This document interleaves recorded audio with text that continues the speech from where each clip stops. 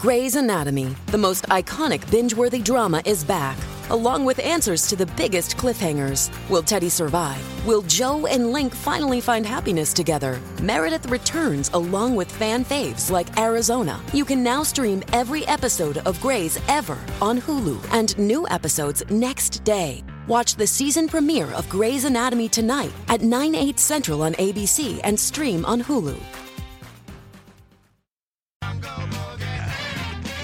Been awesome to have you this morning on the Captain's Run, and some of you will be aware that it's been a real spicy fight for a seat on the Port Adelaide board. It's been a straight shootout between a premiership captain and a favourite son in Warren Tredrea, and a 7-time Sandford premiership player at the club as well, Bruce Abernathy. It's gone right down to the wire, and another Port Adelaide legend has joined us to bring us up to speed with it. Kane Corns, I love an impromptu catch-up.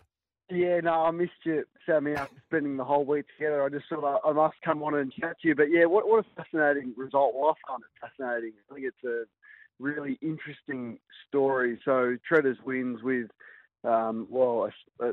just really. I think it was 190 votes separating both of them, or 199 votes. So, incredibly close. I'm not surprised by it. I thought he would win in a landslide. I think there's a lot of frustrated Port Adelaide fans that agitating for change, and Warren's been quite vocal on how he sees the club and what changes he would like to see. So I'm surprised it was that close.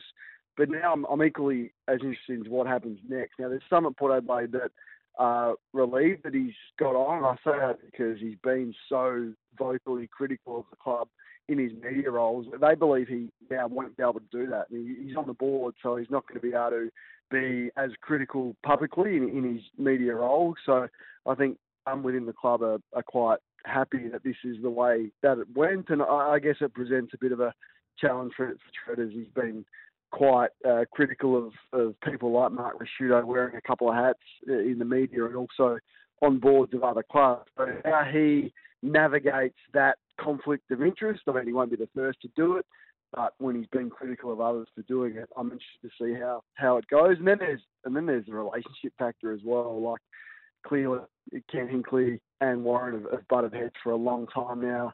Equally, Warren's been critical of Matthew Richardson, the CEO, and David Koch, so a couple of strong personalities now sitting at the same boardroom table will be interesting. Well, untenable was the famous word he rolled out. Now, admittedly, a lot of water's gone under the bridge since then, but with Ken Hinkley I'm talking about, but geez, he's declared his hand, hasn't he? I mean, there's going to be some awkward conversations that need to take place here. Well, I would have thought so. I mean, it's going to be the season launch and the Hall of Fame night is next Thursday. So, I mean, that will be the first public function for Warren to attend. He often attends. But, yeah, I don't know how they will address it. I don't know what the expectations will be. And I'm not sure how much change he can make. I mean, how much change can one board member make? Clearly, he's not a fan of Ken Hinkley and has been his strongest critic.